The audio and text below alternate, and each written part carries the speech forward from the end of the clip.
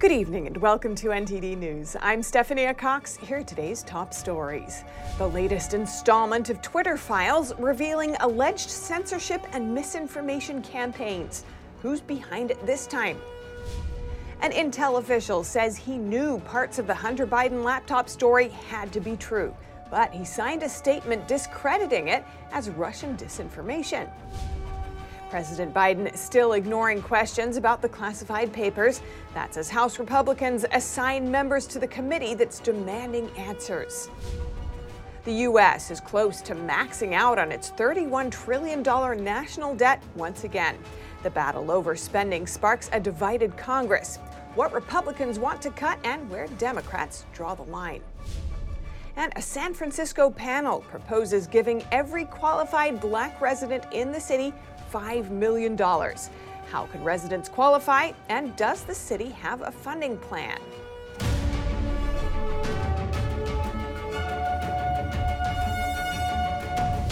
We start the evening with an update on the deadly shooting after a Martin Luther King Jr. parade in Fort Pierce, Florida. The St. Lucie County Sheriff's Office says a total of 8 people were shot at a block party after the event on Monday. One of the victims, a 30-year-old woman, passed away this morning. Police say they believe the shooting was the result of a dispute between 2 rival gangs. At this time, evidence supports that this shooting was the result of a dispute between 2 rival Fort Pierce gangs. There were over 50 shell casings that were recovered from the scene from 3 different calibers of weapons. Police say 4 others got hurt when they tried to run away from the chaotic scene. Authorities have not released any information about possible suspects. Turning now to the latest installment of the so-called Twitter files. This time, the documents focus on Big Pharma and the COVID vaccine. NTD's Arlene Richards has the update. The latest installment of the Elon Musk-endorsed Twitter files was released on Monday morning. It alleges that pharmaceutical companies lobbied social media to shape content around vaccine policy. Author Li Feng tweeted the files, saying the push included direct pressure from Pfizer partner BioNTech to censor activists demanding low-cost generic vaccines for low-income countries. In 2020, there was an international push for the drug industry to make its COVID vaccines easier for low-income countries to access. But Fong says global drug giants saw the crisis as an opportunity for unprecedented profit, and that they responded to the call with a massive lobbying blitz to crush any effort to share COVID-related information. The installment shows a screenshot of an alleged message to Twitter from German biotechnology company BioNTech in late 2020. It asked Twitter to hide its account to prevent tweets commenting about generic low-cost vaccines. In a subsequent email, a Twitter lobbyist in Europe reported that a request backed by the German government warned of an upcoming campaign targeting COVID-19 vaccine manufacturers. The lobbyist requested Twitter's moderation team have an eye on the relevant hashtags and the following accounts to include BioNTech,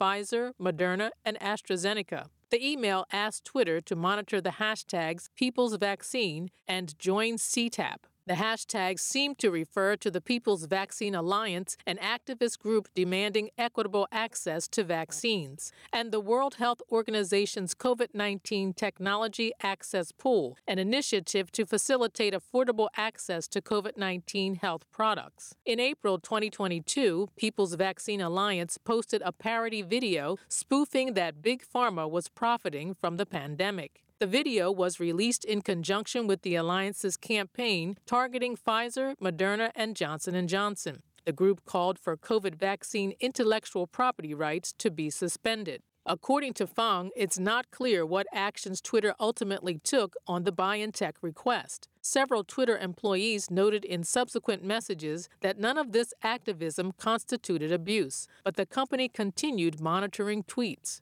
NTD reached out to BioNTech, but due to conflicting time zones, we haven't heard back yet. This report will be updated if the company sends a response. Arlene Richards, NTD News. In other Twitter-related news, owner Elon Musk is facing a court challenge over a tweet he posted 5 years ago claiming he would buy out Tesla. On Tuesday, a San Francisco federal court began jury selection for the class action lawsuit by Twitter investors.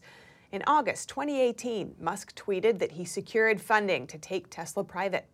In a follow-up tweet, Musk said investor support is confirmed and that he was waiting for a shareholder vote. Musk thought he was getting financial backing from Saudi Arabia's Public Investment Fund. But when the funds didn't come, he ditched the plan. It resulted in a $40 million settlement with U.S. securities regulators. Musk says he agreed to the settlement under duress. The district court judge has denied Musk's request to transfer the trial to a federal court in Texas. And a former Intel officer is now saying he knew parts of the Hunter Biden laptop story had to be true. That's after discrediting it as Russian disinformation when the story first broke in 2020. Back in 2020, the New York Post first broke the Hunter Biden laptop story.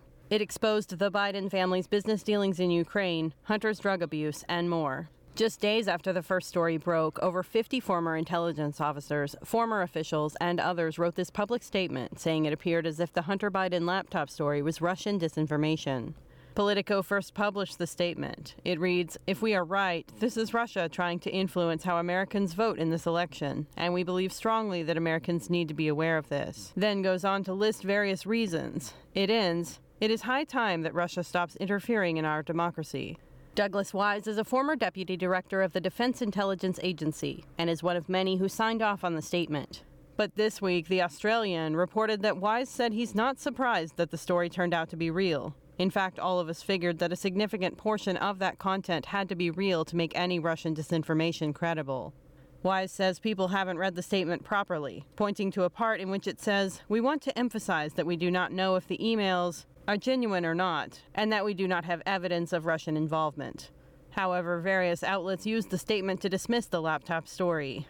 Politico released it in an article entitled, "Hunter Biden's Story is Russian Disinfo, Dozens of Former Intel Officials Say." The New York Times, Washington Post, CBS, and others only acknowledged the laptop story as factual last year, after 2 years of discrediting it. Reporting by Arian Pazdar, NTD News.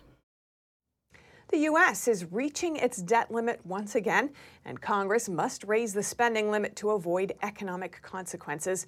But will Democrats and Republicans find common ground in the process? Here's NTD's Melina Weiskup with the details.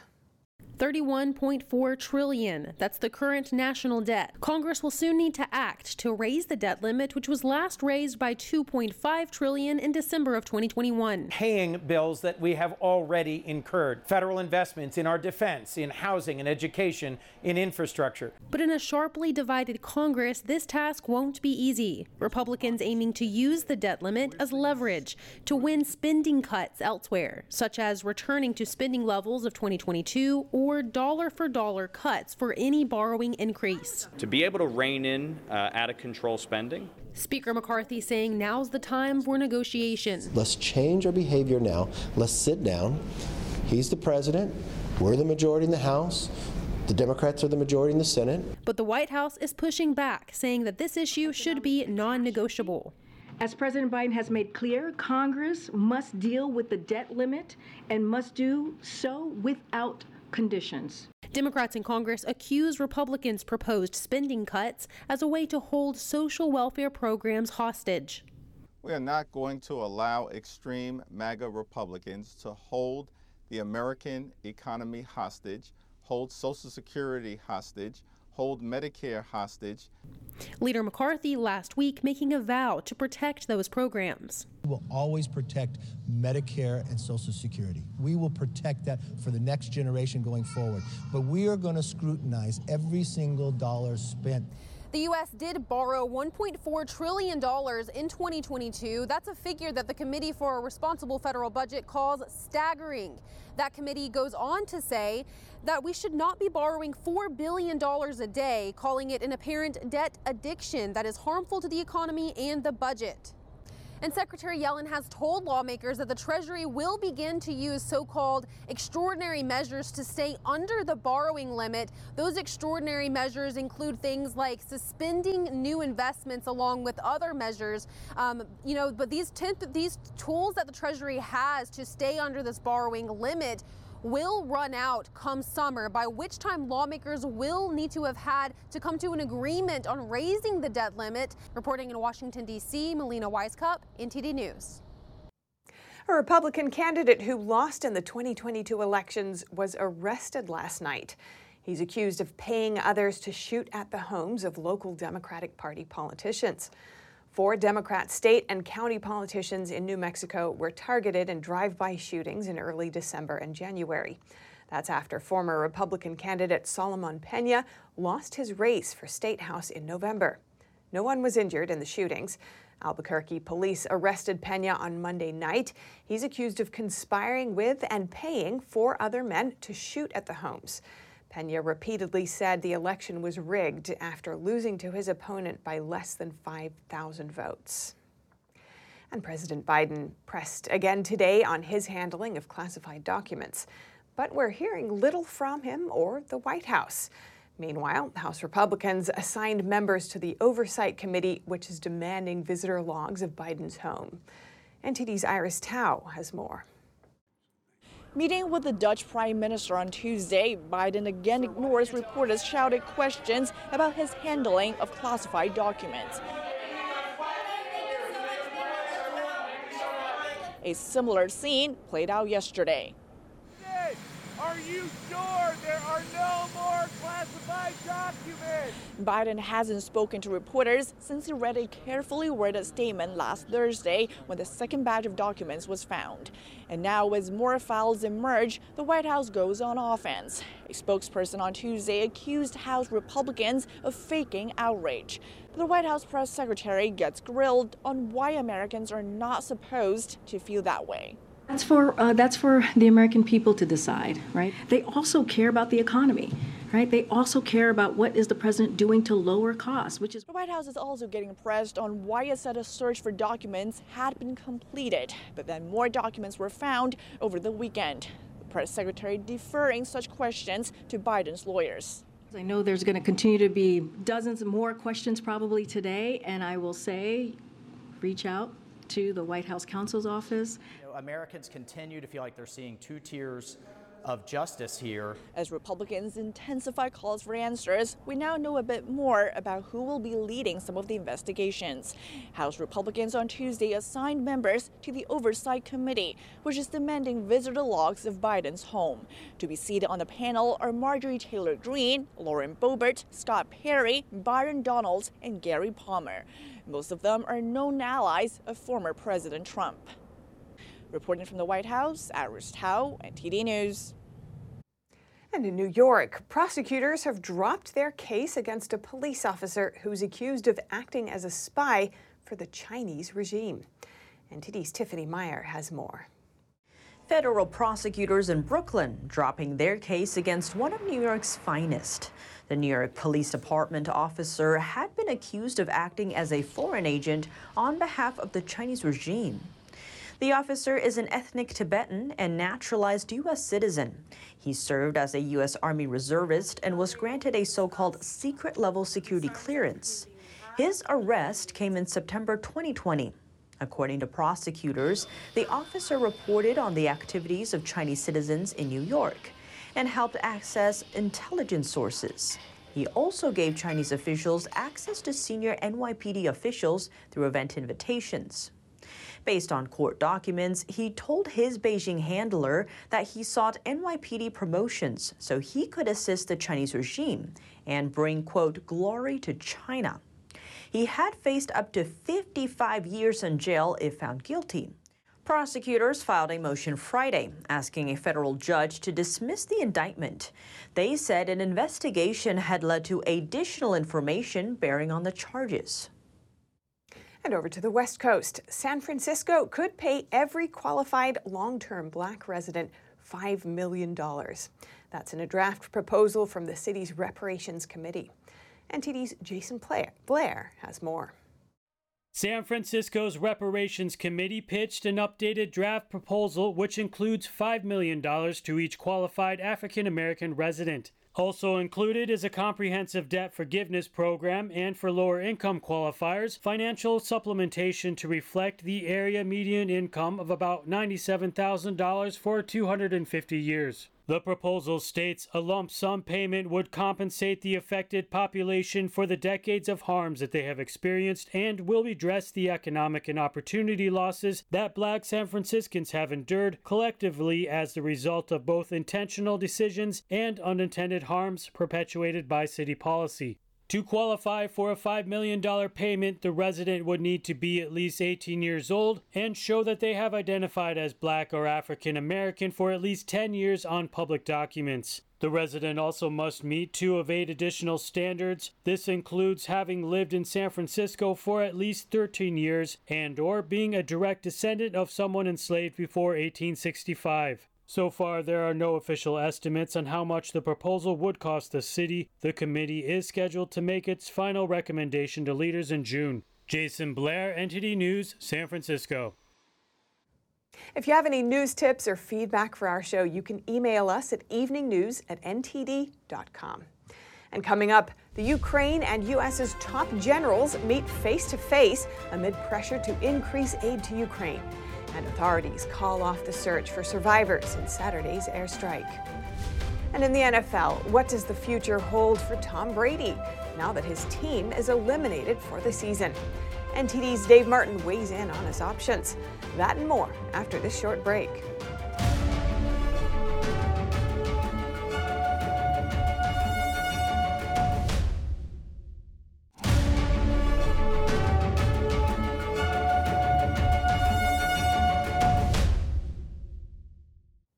In international news, the U.S.'s top general, Mark Milley, in Poland today, meeting with his Ukrainian counterpart. The talk comes amid a push for more military aid for Ukraine and a new death toll in the strike on an apartment building in Dnipro.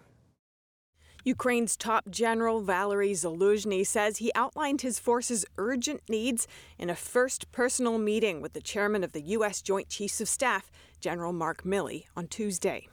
Kyiv is asking for a fleet of Western battle tanks, which it says could drive out Russian troops. And the West's big holdout, Germany, said Tuesday its new defense minister has the request at the top of his agenda. The country is under pressure to supply its Leopard 2 tanks, but its government says they should be supplied only if there is agreement among Kyiv's main allies, particularly the U.S. We could see movement on Friday after U.S. Defense Secretary Lloyd Austin hosts allies at an airbase in Germany to discuss further aid for Ukraine. German-made Leopard battle tanks are widely seen as the only plausible option available in sufficient numbers, but they can't be delivered without authorization from Berlin. Germany has been cautious about approving weapons that could be seen as escalating conflict. But allies increasingly argue that concern is misplaced, with Russia showing no sign of backing down from its assault on its neighbor. Germany's Chancellor Olaf Scholz, in an interview for Bloomberg TV Tuesday, stressed the need to continue supporting Ukraine against an imperialistic aggressor and said discussions with Germany's allies on tanks were ongoing, but that they should not be conducted in public.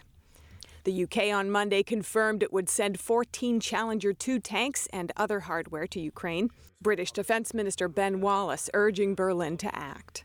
To do that, these tanks are not offensive when they are used for defensive methods. And a shipload of U.S. military hardware arrived in the Danish port of Aarhus ahead of a series of training exercises across NATO's eastern frontier countries.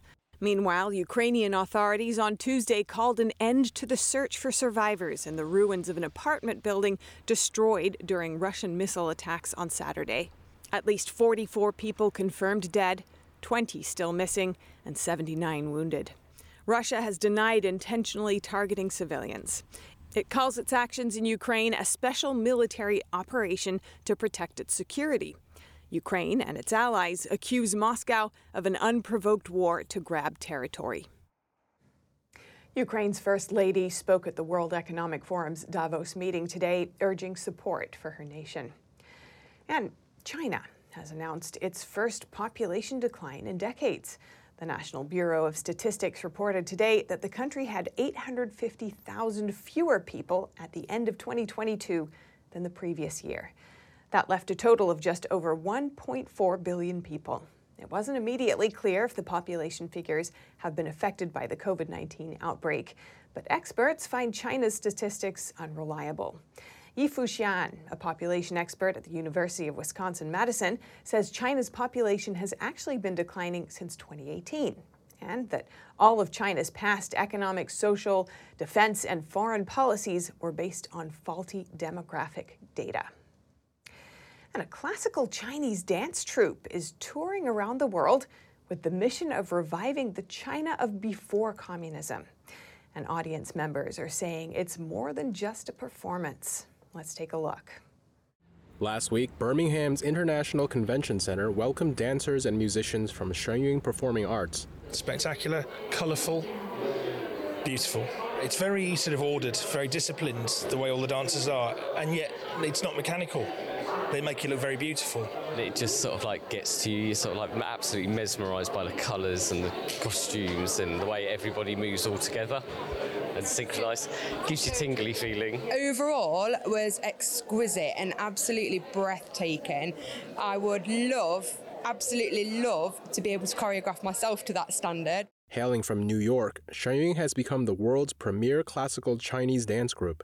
Each performance is story-based, bringing to life the 5,000 years of traditional Chinese culture on stage. And I didn't know there was so much culture in China. I didn't realise that the different areas had a different culture and their different dance techniques and how they express themselves in China. It was amazing when they were talking about how far it went back as well, how far music has had a massive impact in China from very early on. I thought it was amazing. I got absolutely immersed in culture of China. It's really important to think that history is always being made. So for me, it's also about what is happening now and how in 100 years, 200 years, 1,000 years, that is going to become history. So people will see that as well. So I think that's really good to put that into a performance. According to Shenyang's website, the heroic figures presented epitomize the noblest virtues of Chinese civilization. They also communicate moral values that are relevant to modern society. This brings the grace of God, the grace of the divine, into living expression in the dance and the movement and the colour. Everything about it was a living portrayal of the beauty of life, really. I think that's a message for us all, to use our physique in a way that's graceful, you know, not hard and rigid, you know, life is meant to be a flow. It's really good to sort of like understand that behind everything that is happening, there's always traditions. It takes you back to basics. So, you know, it really gives you the basic fundamentals of what humans should be and what they should believe in. Shenyang's new touring season runs through May, with 8 troops performing simultaneously in more than 180 countries around the world. NTD News, Birmingham, UK. As part of their world tour, Shenyun is performing in Georgia, Alabama, North Carolina, Colorado, and Oregon this week. Now, over to sports news. Here's NTD's Dave Martin with today's top stories. Thank you, Steph. Tom Brady's season and possibly his career ended with the Buccaneers' elimination last night, an ugly loss at the hands of the Dallas Cowboys.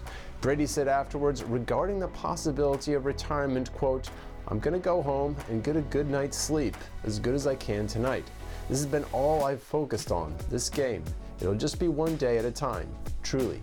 Brady's contract runs out after this season and specifies that the franchise tag cannot be placed on him, making him a free agent should he decide to keep playing. Now, last offseason, the Miami Dolphins were punished for trying to recruit both Brady and former Saints head coach Sean Payton in what would have been a dream combination. Payton is technically a retired coach still under contract to the Saints, but he recently said he'd like to return to the game, fueling speculation he and Brady could team up elsewhere. Brady also was retired for roughly 40 days last winter before changing his mind. And in college basketball news, a game between the Iowa Hawkeyes and Northwestern Wildcats scheduled for Wednesday is canceled due to, quote, COVID-19 health and safety protocols within the Northwestern program. That's according to Northwestern. The team is down to just 6 available players, according to Jeff Goodman of Stadium, though it's unclear whether half the team has tested positive with symptoms or just has to sit out due to contact tracing procedures. The game is the only known one this season canceled over COVID. And for your sports viewing schedule tonight, the NBA has a quadruple header planned as the once hot Brooklyn Nets look to snap a 2-game losing streak playing in San Antonio. And finally, for you hockey fans, the NHL has 8 games on tap, including the West-leading Winnipeg Jets playing at Montreal. And that's all for your sports news today. Back to you, Steph. Thanks, Dave. And that's all for today's news. Thanks for tuning in. I'm Stephanie Cox. Good night.